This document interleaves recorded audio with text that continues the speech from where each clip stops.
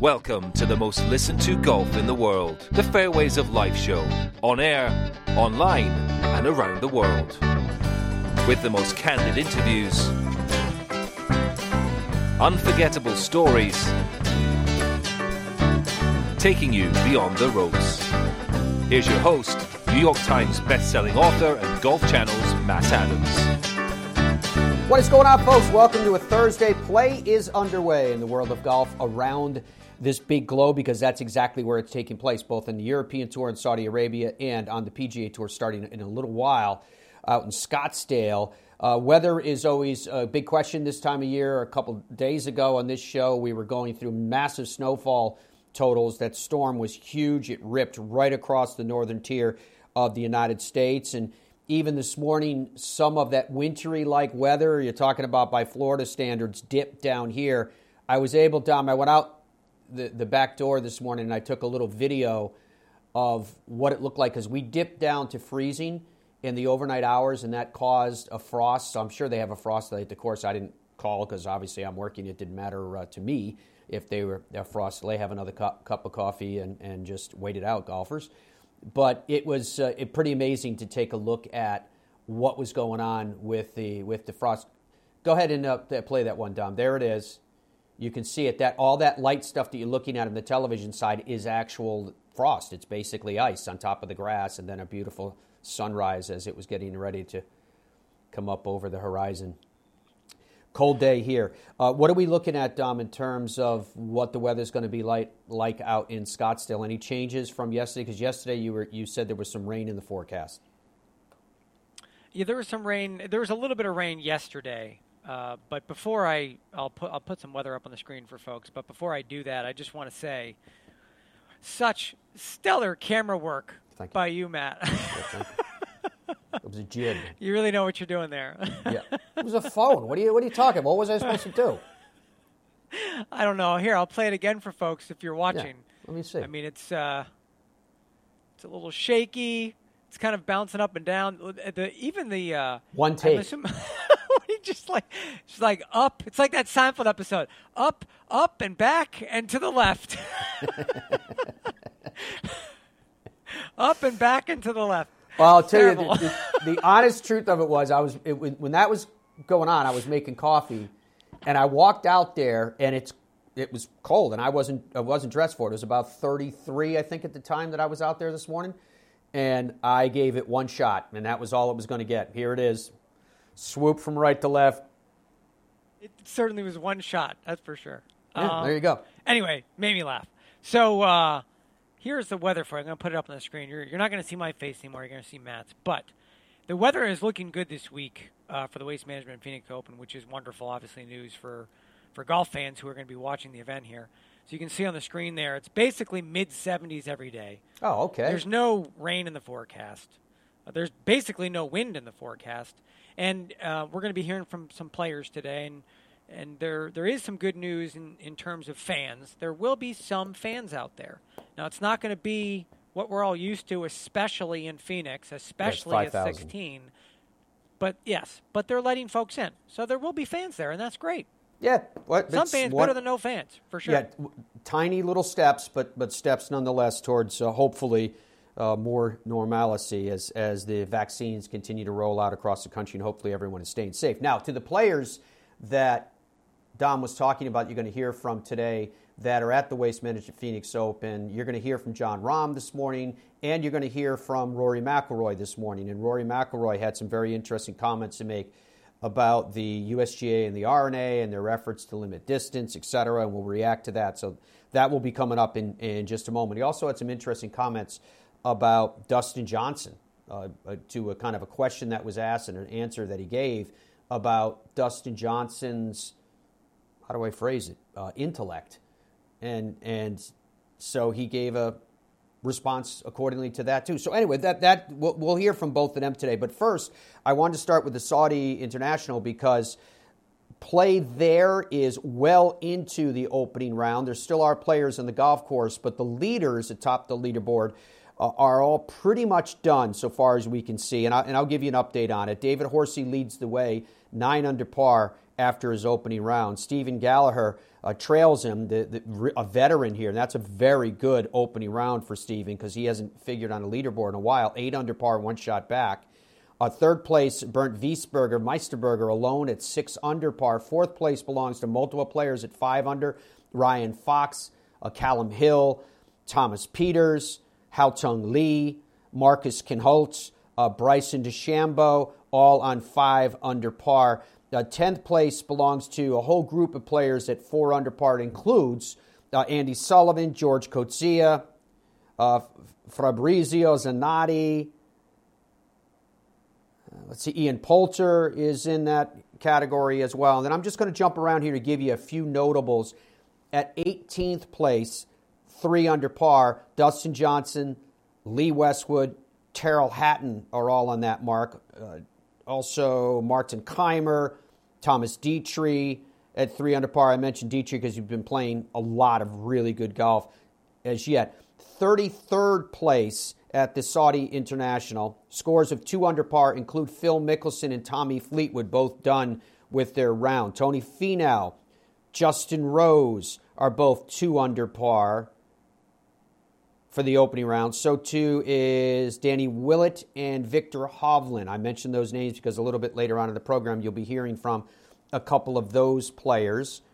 54th position are scores of 1 under par. Let's see, Kevin Na is on that mark. He's done for the day. Paul Casey is 1 under. He's on his 13th, just through his 13th hole. Andrew Beef Johnson is 1 under after 13 as well. David Lipsky, the same. So too for Scott Hend. Victor Dubuisson is 1 under. He's played 12. Shane Lowry finished at level par today, tied for 74th currently. Christopher Broberg is also level par after his opening day. Brandon Stone the same. All of these players that I mentioned to you right now, that grouping that at level par, have all finished for the day.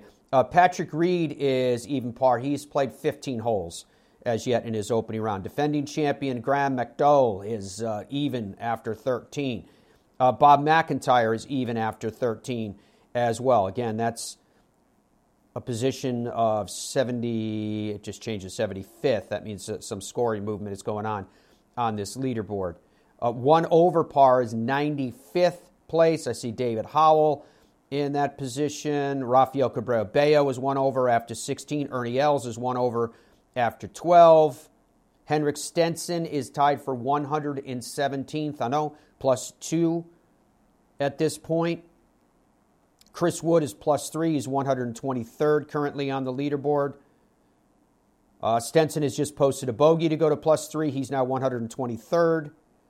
He is 15 holes into his round. Jamie Donaldson. He's 3 over par after 12, tied for that 123rd position. And again, just to give you some bearing as to what those scores mean, the top of the leaderboard is on 9 under par, being led by David Horsey. So as I mentioned to you, Rory McIlroy addressed the media yesterday. I suspect that if you are watching or listening to us around the world on this Thursday, that you've probably heard some of this news already, these clips about Rory McIlroy and his reaction to the distance research being undertaken by the USGA and the R&A.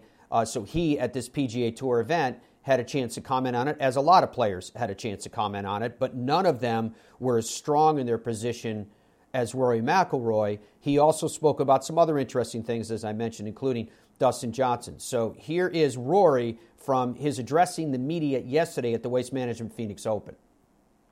Yeah, it's good to be in Phoenix finally. As you said, it's first time here, and there's always been whether it's I've been playing in the desert in the Middle East and haven't been able to make it over here. Our schedule just hasn't quite fit. But I was over here anyway, played Torrey Pines, and I've always been told that this course at Scottsdale would be a good fit for my game. So thought I'd try it out this year. So excited to be here, and from what I've seen of the golf course, I like it. I like the fit of it, and looking forward to getting out there and playing it this week. It's going to be good fun. Yeah, it's Torrey on Sunday was funny because I got myself into a decent position. And if I had played the last 6 holes in even par, I would have finished second. But I played them in 3 over and finished 16th. So I don't think the 16th really told the whole story of the week. I felt like I played okay. Just a bit of a bad finish on Sunday. But game feels pretty good. Had a decent start to the year over in Abu Dhabi. Saw some good signs last week. It was tough. The greens got real bumpy over the weekend at Torrey. With that rain on Friday.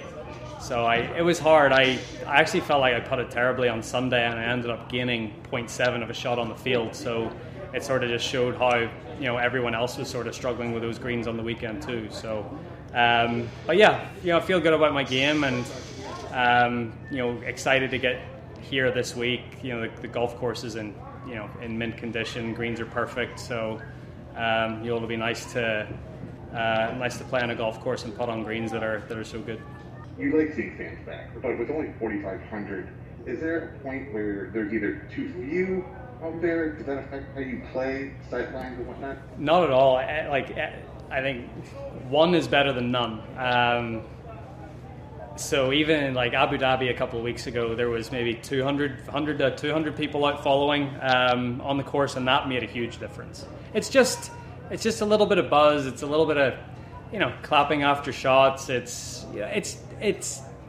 doesn't have to be much. I definitely don't think there's too few to make a difference. So, 0 isn't great, but if we can get, as you said, 4,500 in this week, and that'll make a huge difference. See, part of the scrutiny on this Patrick Reed situation in the last week came from social media and posts from his account, from other accounts. I was just wondering, you're someone that used to dive into the fray of social media a bit more than you do now. And I was just wondering, do you ever miss any of being on Twitter, or do you just see it as more trouble than it's worth? It's way more trouble than it's worth.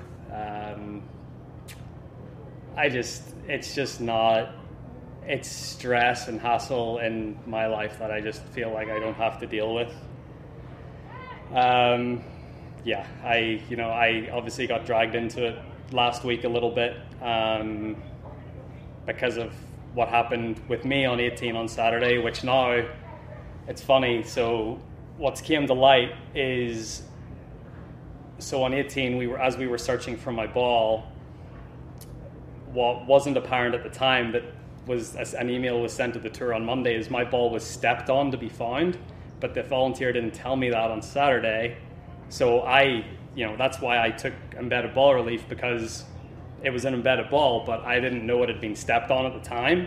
So obviously the video came out on Sunday with my ball bouncing and then going in, and at that point I'm like, well, it must have went into its own pitch mark or something, because the ball was obviously plugged.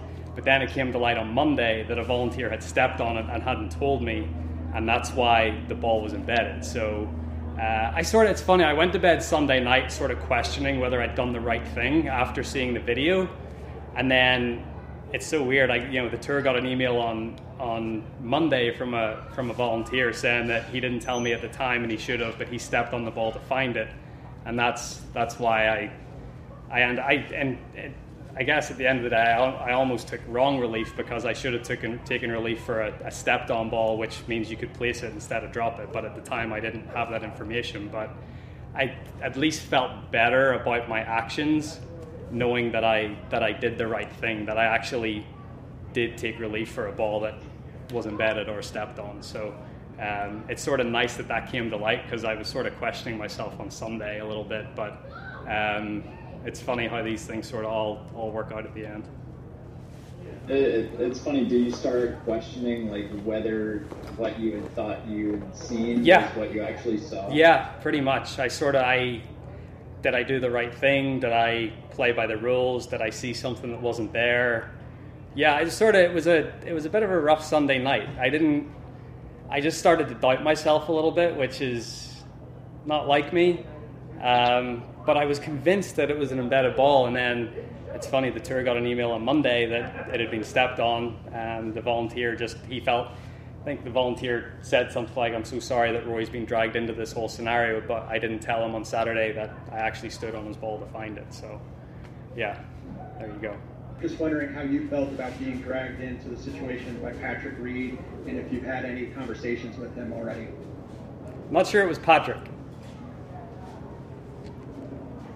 Could have been someone from the Reed family, but I don't think it was Patrick. Okay.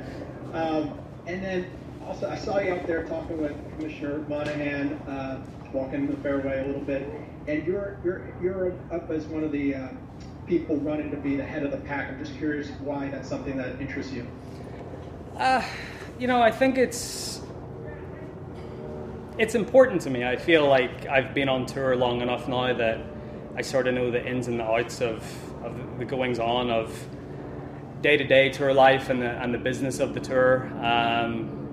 And I think I'd have some pretty good ideas, and I think with this new strategic alliance with the European Tour, being, knowing those guys as I do, being close with, the leadership of the PGA Tour over here, I think I could help in some ways. I think I could facilitate some things, and if I am elected, I'd be very honored to do the job, and it's something that I feel quite passionately about. So hopefully people see that and they vote for me, and it would be, as I said, it would be an honor to represent the players on the advisory board. I think sometimes in the media and in the sort of public, DJ gets a bit of a bad rap for just being, not, I don't know what the word is, but he just, his golfing IQ is through the roof, and when he wants to engage with you and he wants to have a proper conversation about whatever topic it is, he can have it. He just, he just would rather not have it with you guys, and that's basically what it is.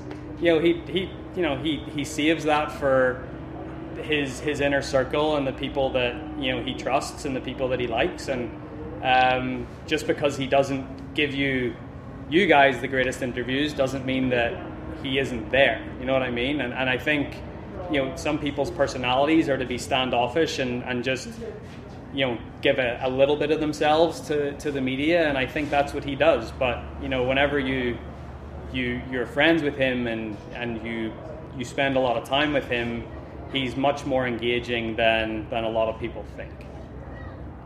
And can you just say, why is his IQ off the charts in golf? He manages his game so well. You think about it. He came out on tour and he hit a big draw. He hit a rope hook for the first couple of years he was on tour, and he's completely changed his game as he's been out here. He hits cuts all the time. I mean, he can still turn it over sometimes if he wants to, but he's completely changed his game to have more control. And you look at what's happened since. I mean, since he started hitting that little cut shot, he's won 2 majors. He's been number 1 in the world. He's won a FedEx Cup. He's he's basically done everything there is to do in the game, and he's done that by basically changing his game after turning pro, and that's it. I mean, that's a huge compliment. Not a lot of people could do that. We appreciate your. Can't believe no one asked me an equipment question. Well, we can open back up the mics again if you Sure, I'd be here all day for that. Rory, what did you think? What was your? Thank you, Adam. Thank you. What was your take on that equipment? So I think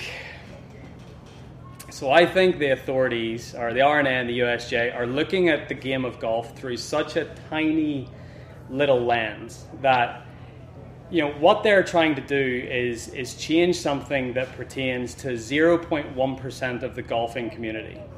99.9% of people that play this game play it for enjoyment. They play it for entertainment.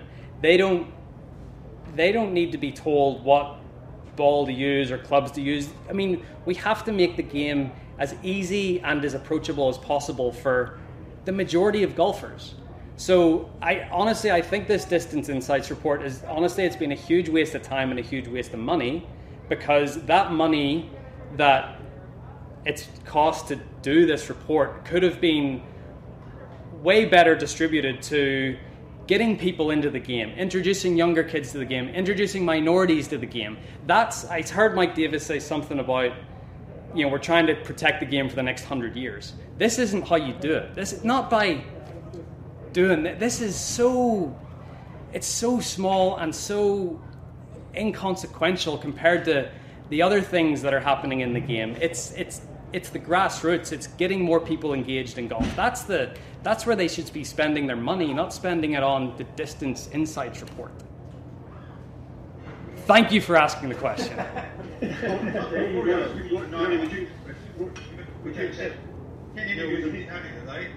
What's that? Should there be a situation, Rory, where the professionals play by different or local rules? So would that work? So I would be all for that. If they want to try to make the game more difficult for us, or more try to incorporate more skill to the game, I would be all for that, because I think it only benefits the better player, which I feel like I am. So, but it's just not and I think maybe they said that in terms of like local rules and maybe some sort of bifurcation, but we are such a tiny portion of golf. Like, golf is way bigger than the professional game. Golf is like we're such a tiny part of it. It's the other stuff that really matters, and that's the stuff they need to concentrate on. Thank you. That was worthwhile.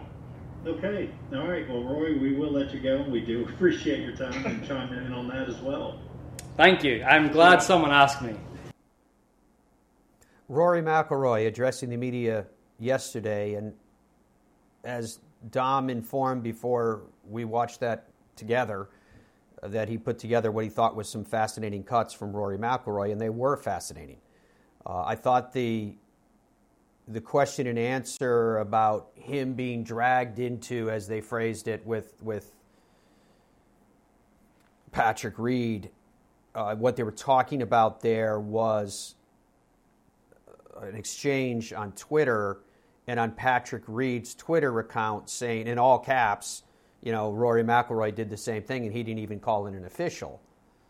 And they were asking about that, and what he was saying was he didn't think it was Patrick who wrote that at all. Maybe someone in the Reed family, as he phrased it, but he didn't think it was Patrick. And then there's a lot of stuff coming out right now that you guys have probably seen, various golf journalists that are doing deep dives into alleged, I would even dare say use the word probable burner accounts from the same team that speak to this anonymous voice in support of all things around Patrick Reed. I understand the emotion to defend.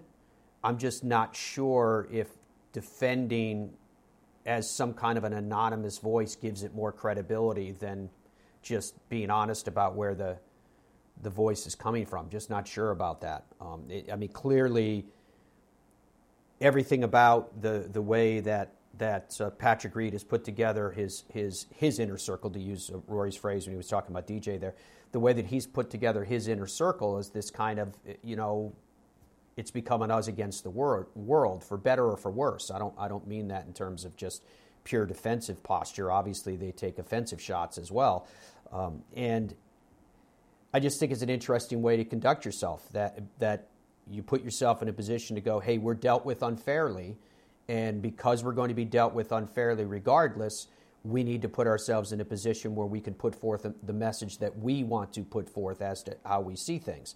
And remember that in the context of just a couple days ago when David Ledbetter was with us, and he obviously knows Patrick Reed very well, and he was saying, yeah, he's a misunderstood guy. So I guess the question that I have here is how you deliver your message to the public. Doesn't that have an impact in terms of how you are perceived? And again, I'm trying to be respectful to the fact that I also understand that when you feel like you're constantly being unfairly attacked, that you are going to lash out. in some way, shape, or form, and I think that's part of this whole dynamic. Ultimately, it comes down to the question of, if you are Patrick or you are, as I say, his inner circle, do you care? Does it make a difference how you are perceived? He still seemingly has sponsors. He's had his own personal gaffes in front of microphones, etc., seemingly not suffering the same severity of fate as, say, Justin Thomas did when he had his. But it's just an interesting dynamic in the way that we conduct and accept, and I think it's more a reflection of just kind of human nature. When Rory did what he did, we all kind of went, we trust that Rory did the right thing. And now in retrospect, with the information that we have, that the tour found out, that he then found out that a volunteer inadvertently, accidentally stepped on his golf ball when looking for it, it makes sense that that's why the golf ball was plugged.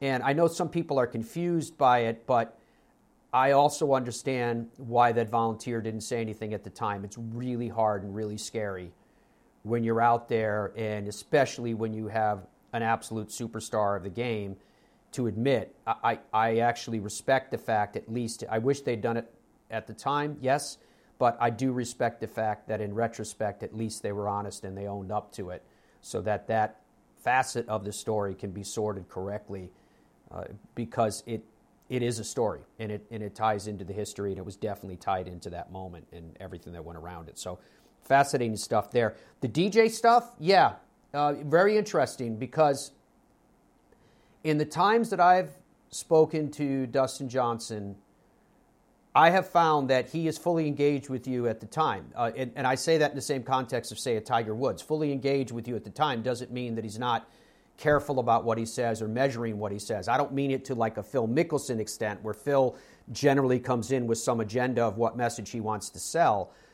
Tiger's, if I had to phrase it, Tiger, it's very interesting, and I'll give you a little insight to this. When you interview a player like that, and I'm not talking about our long-form interviews when we get to know players as people and we talk about their family background and nicknames and pets at home and all that kind of cool stuff that lets us know what they're like away from the golf course. But I'm talking about when you're at a tournament. So whether, I'm doing part of the live coverage for television or whether you're doing live coverage for radio, when you have a player that has just done something either because of who they are or because what they did on that particular day, and you're ready to interview them, it's never instantaneous. It can't be. You've got a live sporting event going on. So what you do is you call into your producer and you say, hey, I'm standing here with fill in the blank, Dustin Johnson. I'm standing here with Rory McIlroy. I'm standing here with Tiger Woods. I'm standing here with Phil Mickelson. And the three of those four names that I mentioned to you, when you talk about DJ, when you talk about Rory, when you talk about Tiger, you're going to have time where it's just you two. Nobody else talks to you, and there's usually people there, producers, field producers, media handlers, et cetera, that kind of keep anyone from shooting questions at them, et cetera, because you're ready to go on the air. Well, everybody else that's standing around in that century role doesn't know when you're going to go on the air because they don't have the same IFB communication that I'm wearing here or that we have on in that setting. So usually it's a headset with an antenna sticking out of it, to be fair, when you're doing the live coverage. But you've got a producer that's giving you a countdown in your head in broad strokes of when they're going to come to you. And what you do is you listen for whoever it is that's going to throw to you to say, let's send it over to Matty that's with Tiger Woods, or the host, whoever. And so during that time period, the only two that can talk to each other are the two that are about to go on the air. And from that standpoint, I can tell you, Tiger's engaging. He's just like a regular human being in that setting. In my case, particularly, say if it's a major championship, I generally, when I'm working, I'm talking about the radio covers now, the world radio coverage of those events, a Ryder Cup, whatever, I'll have a tie on, and I generally always have a cap on because of my skin cancer. And a lot of times I'll wear, this like, it's called a scally cap, but an Irish-style cap. Many people call it a Ben Hogan cap, although his caps are actually different than that particular one, but you get the gist. And Tiger would say to me things like, "Hey, Matty, I like your cap," or whatever, kind of banter like that. Rory's interesting too because I've known Rory for a long time, and I know his dad, and hey, how your parents doing, what's going on, blah, blah, blah, that kind of small talk. DJ I don't know well at all, but there's usually some kind of conversation, whatever it is, about the weather or what have you, just pleasantries. Phil's different. Definitely there's a wall with Phil. When you're ready to go on with him, to my recollection, I really don't remember talk at all. And again, I'm not going to judge him on that because he doesn't know me any better than I know him on a personal basis, but there's no engagement there. So I thought it was just interesting the way that Rory was explaining all that, in that DJ, it doesn't mean that he's not a deep thinker. It means that he's saying what he wants to say in that setting. And that, according to what Rory said, apparently he really doesn't want to engage in any deeper conversation than that once that red light goes on. In that example I was just giving you, say, with Tiger Woods, I will tell you that once the red light goes on, the personalities change. Tiger becomes much more guarded once you have a microphone and you're live. Rory doesn't. He's the same either way. DJ, according to Rory, does. It's hard for me to tell one way or another. Phil becomes a totally different person. Once the red light goes on and the microphone's in front of him, he goes off. And as I mentioned, he usually goes off in some predefined, in my sense, agenda that he wants to define the story as at that point. I've actually been in a scrum with Phil when he's talking about something. This gives you his level of intelligence and attention. And standing in front of him, in fact, it was Steve DiMeglio that was in front of him. Steve was the voice that you heard asking Rory about this subject to begin with. And so Phil's facing the camera like I'm talking to you right now. DiMeglio is the camera in this instance. So he's facing Phil with a pad of paper and pen in front of him, and he's writing down quotes from Phil Mickelson. And Phil Mickelson is looking down at the pad, reading it upside down, and he corrected one of the quotes. That's what I'm talking about. It's amazing. That happened at Charlotte probably 10 or 15 years ago. Just incredible stuff. Now, when it comes to the distance insight report, I'm hearing, I've already heard from various media outlets that are trying to mute the impact of what Rory was saying. But Rory, honestly, from my standpoint, Rory was saying exactly what I said to you guys yesterday. That if something needs to be done, and I would concur and agree that because we're talking about a span of 50 or 100 years in terms of where the professional game is going, and if you look at where the professional game is right now cast it forward that massive amount of time relative, something needs to be done. And pretty much from what we've heard from all of the top professionals, including Rory, not all of them, I mean, Webb Simpson said, do a better job setting up the golf courses, building them, etc. Okay. Pretty much, though, you're hearing from a lot of the professionals that are saying, I get it. You're going to tighten it up for us. You're going to make it a little bit harder for us. You're going to tighten up the standards, etc. Draw a line in the sand, my words, not theirs. But that makes sense, right? But what Rory was saying was, why are you doing it to everybody else? So what I'm noticing is the default is people are saying, well, it's not really going to affect the amateur golfer. Well, it might affect them a little bit. That's the phrase that I'm hearing more than anything else, a little bit. And that little bit is undefined. I guess the part that worries me, bothers me right now is that we were subject to a massive release of information and what I thought was an influence campaign. It was an education campaign, no doubt, but it was an influence campaign as well. We were trying to be sold on a concept for the purpose of building a consensus that, yes, it's time, and yes, it should be across the board. We were told, and I'm not trying to take Mike Davis to task here, but we were told that distances have increased over time across the board. Again, with the intent of saying, hey, this is going to affect everybody. Well, the average driving distance, so we were told, is 215 yards. That's been the average driving distance for 2 decades for the average golfer.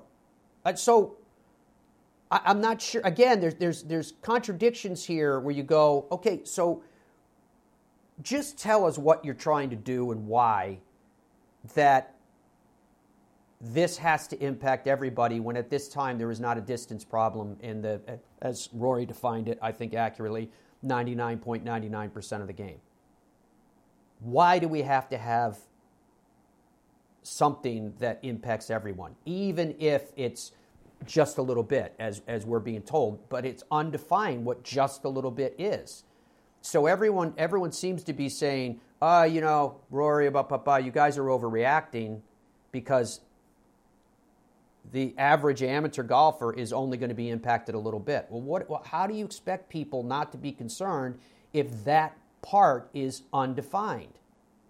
So my sense is that what they mean by that is, as you guys probably already know, when we go through equipment technology on this show, or I do it on Golf Channel,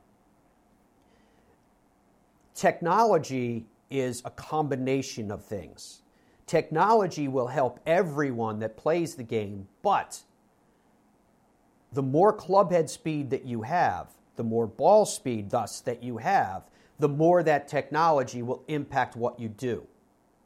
So my sense is what's really happening here that has yet to be revealed to us, that what's really happening here is that they're going to slow down the technology such that the higher your club head speed, say if you your swing speed's in excess of 105, 108, 110 miles an hour. Now on tour, the average is 113. And when you get to those speeds, that's where the governor on the technology is going to kick in. In other words, for the vast majority that play the game, you don't swing the club hard enough or fast enough or generate enough ball speed that the reductions in particular and specific technologies will impact your performance adversely. It will impact you, though, just a little bit. We just don't know how much. And the second part of this whole thing that is a concern to me is that the phrase that's used to define golf stakeholders, who are they?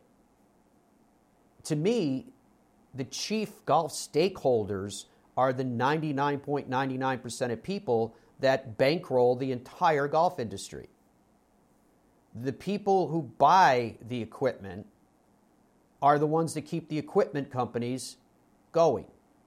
The people that the advertisers are trying to reach are the people that keep PGA Tour events going. Without them, none of this exists. So, having said that, I'm just wondering who is their voice. I get that they're consulting with tours and they're consulting with equipment companies and they're trying to do the best they can to build a consensus. And then the last point of this that you can tell, I bet this has been weighing on me too, the last point of this that I've been thinking about is, and I see it even on a personal basis, if I get attacked in a social media circle or what have you, it's with me because my background started in equipment manufacturing. It's always, he's a shill for the equipment companies. Okay. My job is to describe equipment technology. I have never once told you what clubs to play. What I hope will happen is that when you're ready to buy golf clubs, you'll have the information that you need to figure out what direction that you want to go down. And I would absolutely recommend to everybody always take a bunch of clubs into your bay and test them all out. Find out which one is best for you and then get custom fit, whatever you decide to.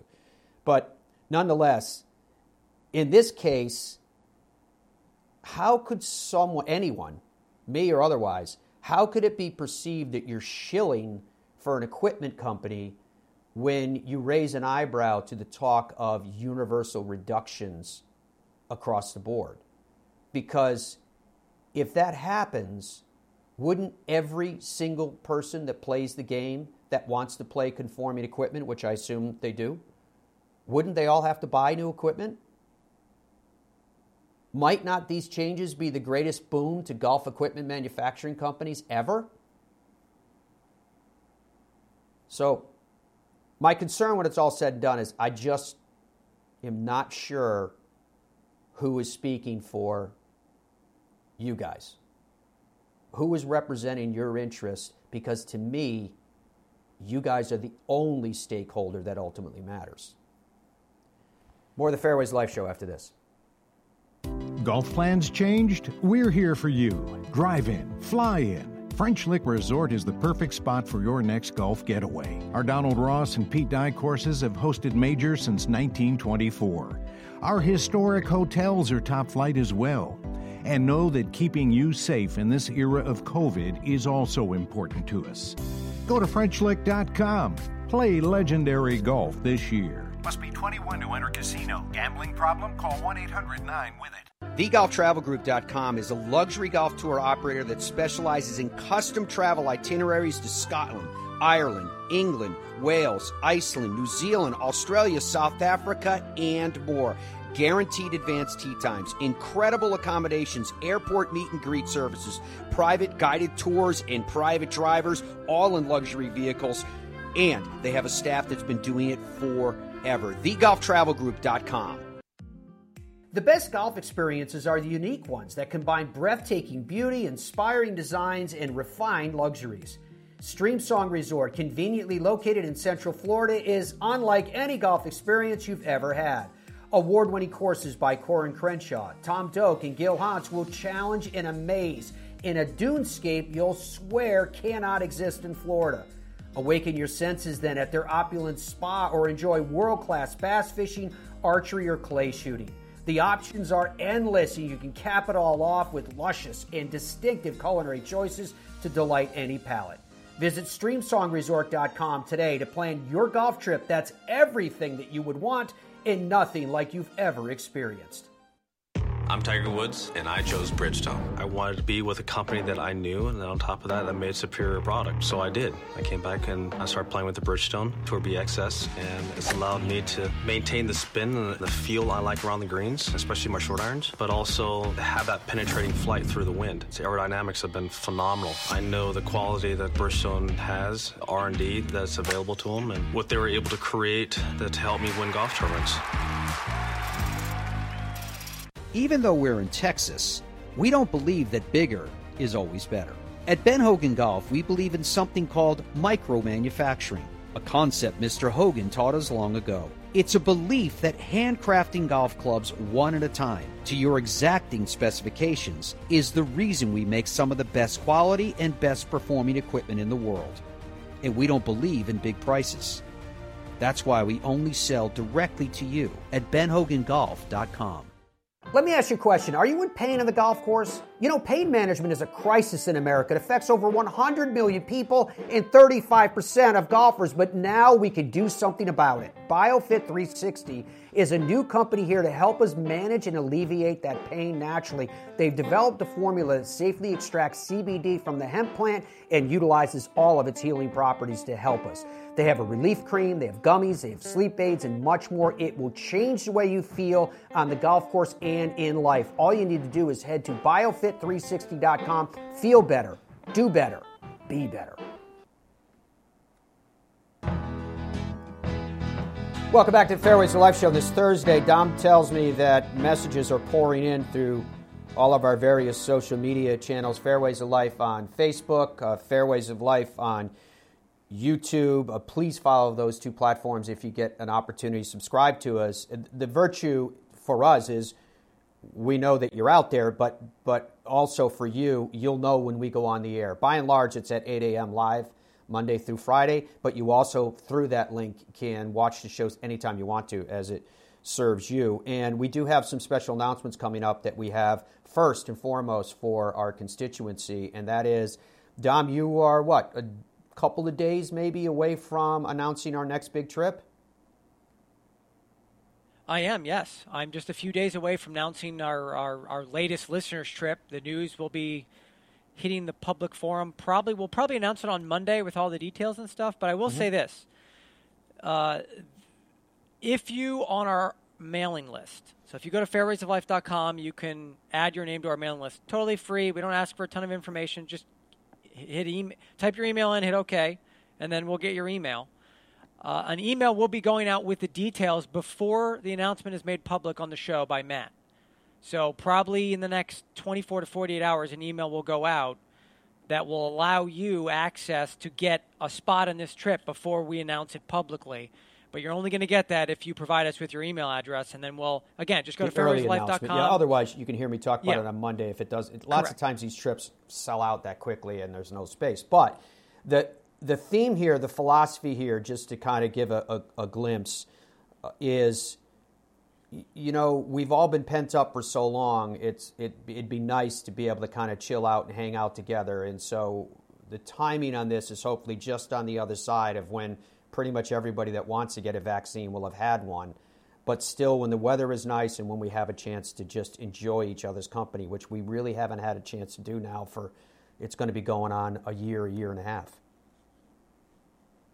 Yeah, I'm desperate to leave quarantine. I don't know about you. Throwing two toddlers, and it's spectacular. I was just going to say, yeah, that's exactly. Come hang out with me.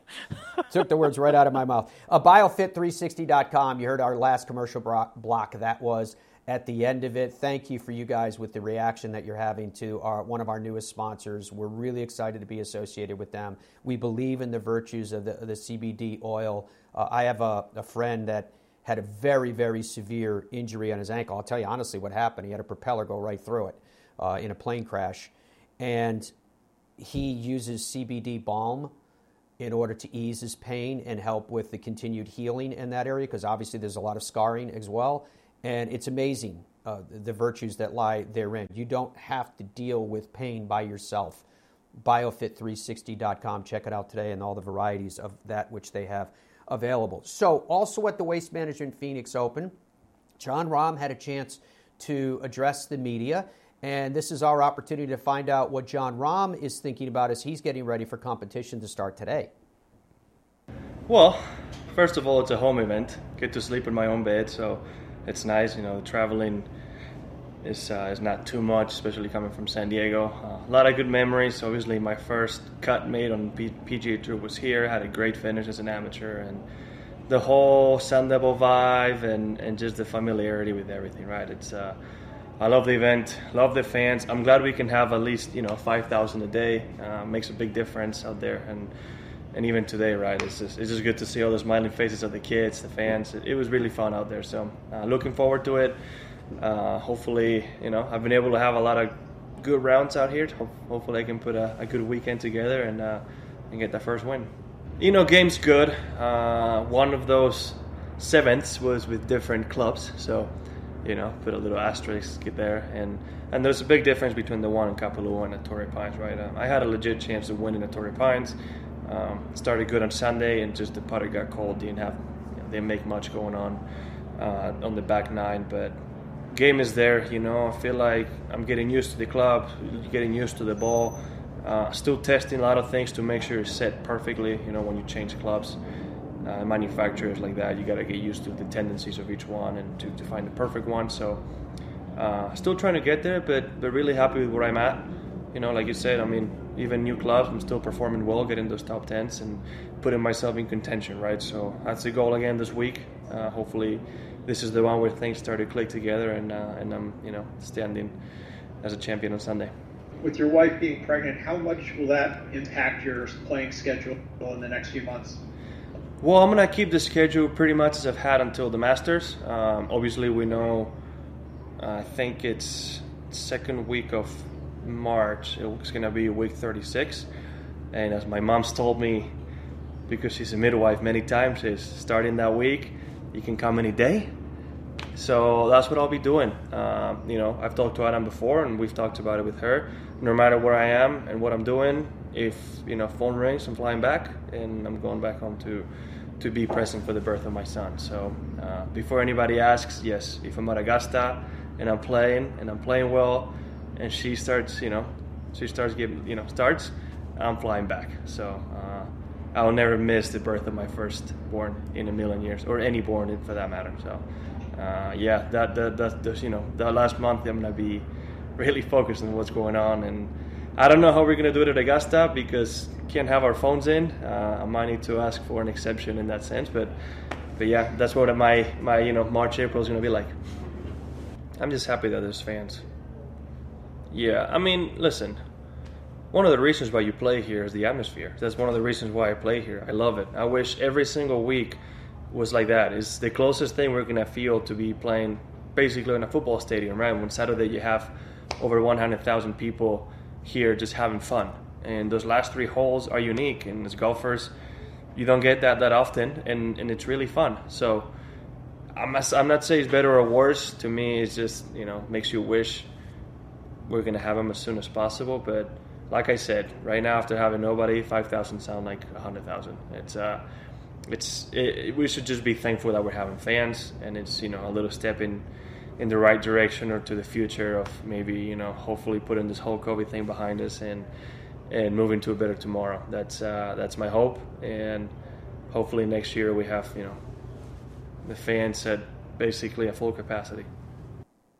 Jon Rahm, who will be playing later on today. In terms of what's going on later on today in the air times, we'll have the coverage. We being Golf Channel, the coverage will start at 3 p.m. Eastern Time this afternoon. 3 p.m. Eastern Time for the television coverage. Featured groups for PGA Tour Live, which will be coming on the air in just about 20 minutes from now. Siwoo Kim, Brooks Koepka, Ricky Fowler in one, Daniel Berger, Rory McIlroy, and Xander Schauffele in another. English Rahm and Justin Thomas in the third group, and then Webb, defending champion Webb Simpson, that is Gary Woodland and Hideki Matsuyama in the last. But again, the television coverage will kick off at 3 p.m. Eastern Time today. PGA Tour Radio will kick off at 1 p.m. Eastern Time today. PGA Tour Live will start at 9:15 a.m. Eastern Time today. You can see all the times there. And then for the weekend, because that start time of 3 p.m. on Golf Channels both today and tomorrow will be split between Golf Channel and NBC.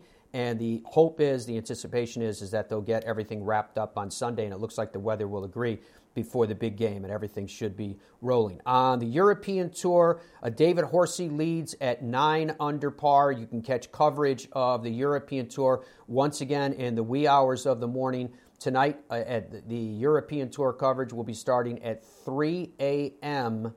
Eastern Time on Golf Channel, and then on Saturday and Sunday at 4:30 a.m. each of those 2 days. Horsey has a 1-shot lead over Stephen Gallagher.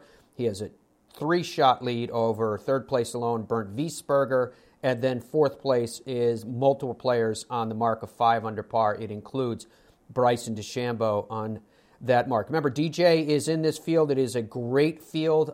I don't know what the re-air schedule is today because of the PGA Tour schedule on Golf Channel, but I'm thinking that you're probably going to get a chance to see more of the live coverage. I know the live coverage window goes till 9:30 this morning, but I'm thinking you're going to be able to see that live coverage on a re-air a little bit later on today. So we hope. Getting a lot of, as I mentioned, a lot of information coming back, a lot of comments from people this morning. One that was fun came in from Andy, who writes, this is on Twitter, at Matt Adams, FOL. He says, after listening to Matt Adams for years in the morning commute, I finally got to Stream Song with a slight frost delay. And he has a photo that's similar to the video that I showed you this morning. StreamSongResort.com if you want to check out everything that they are doing. TourEdge.com is where you can check out their incredible product line. We're going to be talking with David Glott in just a few days about what Tour Edge is working on and what new products they have coming out. But rest assured, the products that they have are all within reach of everyone. You don't have to remortgage a house in order to get custom fit, in order to get the latest technology. And even there, compare it to everybody else. Don't take my word for it or their word for it, frankly. Don't take a leap of faith. Compare. And you'll be surprised at how many times that these clubs are so well built and packed with so much technology that the best dynamic performance you get will be in the Tour Edge product, and they come with a lifetime warranty, which I think is a great way to back it. You can find that product in every other big name, Callaway and Titleist and TaylorMade and Ping. You can find it all at the PGA Tour Superstore. We are so proud to represent the number one golf retailer in America, and it's with good reason. More than 40 stores that have everything that you possibly can be looking for. But you don't have to go in. You can do PGATourSuperstore.com. You can pick it up curbside, or you can go ahead and shop right in the store itself. So There was a lot to go through today. I appreciate the time that you gave us as ever. I thought the comments from Jon Rahm and Rory McIlroy in whole and in parts was absolutely fascinating. Looking forward to being with you again tomorrow and going even deeper into everything that took place in the round one of the Saudi International and the Waste Management Phoenix Open. Golf in the Desert featured this week on two different sides of the globe. I hope your world is a good one today, a safe one, and until we are together again, goodbye for now. If I told you legends like Robert Trent Jones Sr., Arthur Hills, and Donald Ross have designed and inspired more than 10 breathtaking courses and they're all in one place, would you believe me?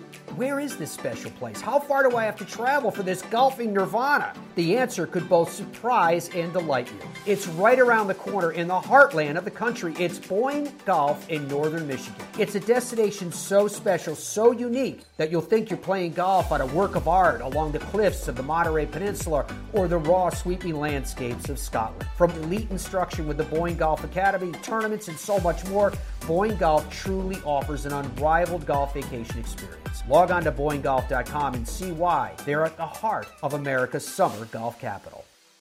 It's likely that the world's greatest links golf courses will be the reason you will want to plan a trip to Ireland. And with over 400 courses to choose from, you're sure to find whatever you seek. But Ireland is about even more than great golf. In this ancient land, the past works hand in hand with the present. From cultural sites to castle ruins. Stay in a country B&B or a luxury hotel and spa. Enjoy inspiring local culinary choices, a pint and music at a cosy pub. But most of all, enjoy the warmth and hospitality of the Irish people, who will make you feel that you haven't travelled from home but have returned to it. Visit Ireland.com to get started. Golf plans changed? We're here for you. Drive in, fly in. French Lick Resort is the perfect spot for your next golf getaway. Our Donald Ross and Pete Dye courses have hosted majors since 1924. Our historic hotels are top flight as well. And know that keeping you safe in this era of COVID is also important to us. Go to FrenchLick.com. Play legendary golf this year. Must be 21 to enter casino. Gambling problem? Call 1-800-9-WITH-IT. What's your bucket list destination? Where have you always wanted to go? What's the number one thing that holds people back from doing that? It's fear of logistics. I don't know where to stay. I don't know how to get tee times. I don't know where to go. I don't know who should take me there. Well, I'll tell you who knows the answer to all those questions. TheGolfTravelGroup.com. That's why the Fairways of Life show has aligned ourselves with these experts. And is there some place you want to go, like the Open or a President's Cup or a Ryder Cup? They can take care of that as well. What is your golf bucket list? Where do you want to go? Do it with TheGolfTravelGroup.com. It screams. It tracks. It's soft. It reacts. It is the all-new Tour B with a game-changing reactive cover designed to spring faster off your driver and stick longer to your wedges. Try the new Tour B, the Tour Ball, reinvented. Let's face it, there's no better feeling than getting new golf gear, and where you get your golf gear matters. PGA Tour Superstore is America's #1 golf retailer. Whatever you're looking for, they have it. And you can get custom fit. You can shop online or safely in their stores. At the PGA Tour Superstore, you'll always find golf's biggest brands and all the latest equipment right at your fingertips. If you need it or want it, they've got it. Log on to PGATourSuperstore.com to upgrade your game today.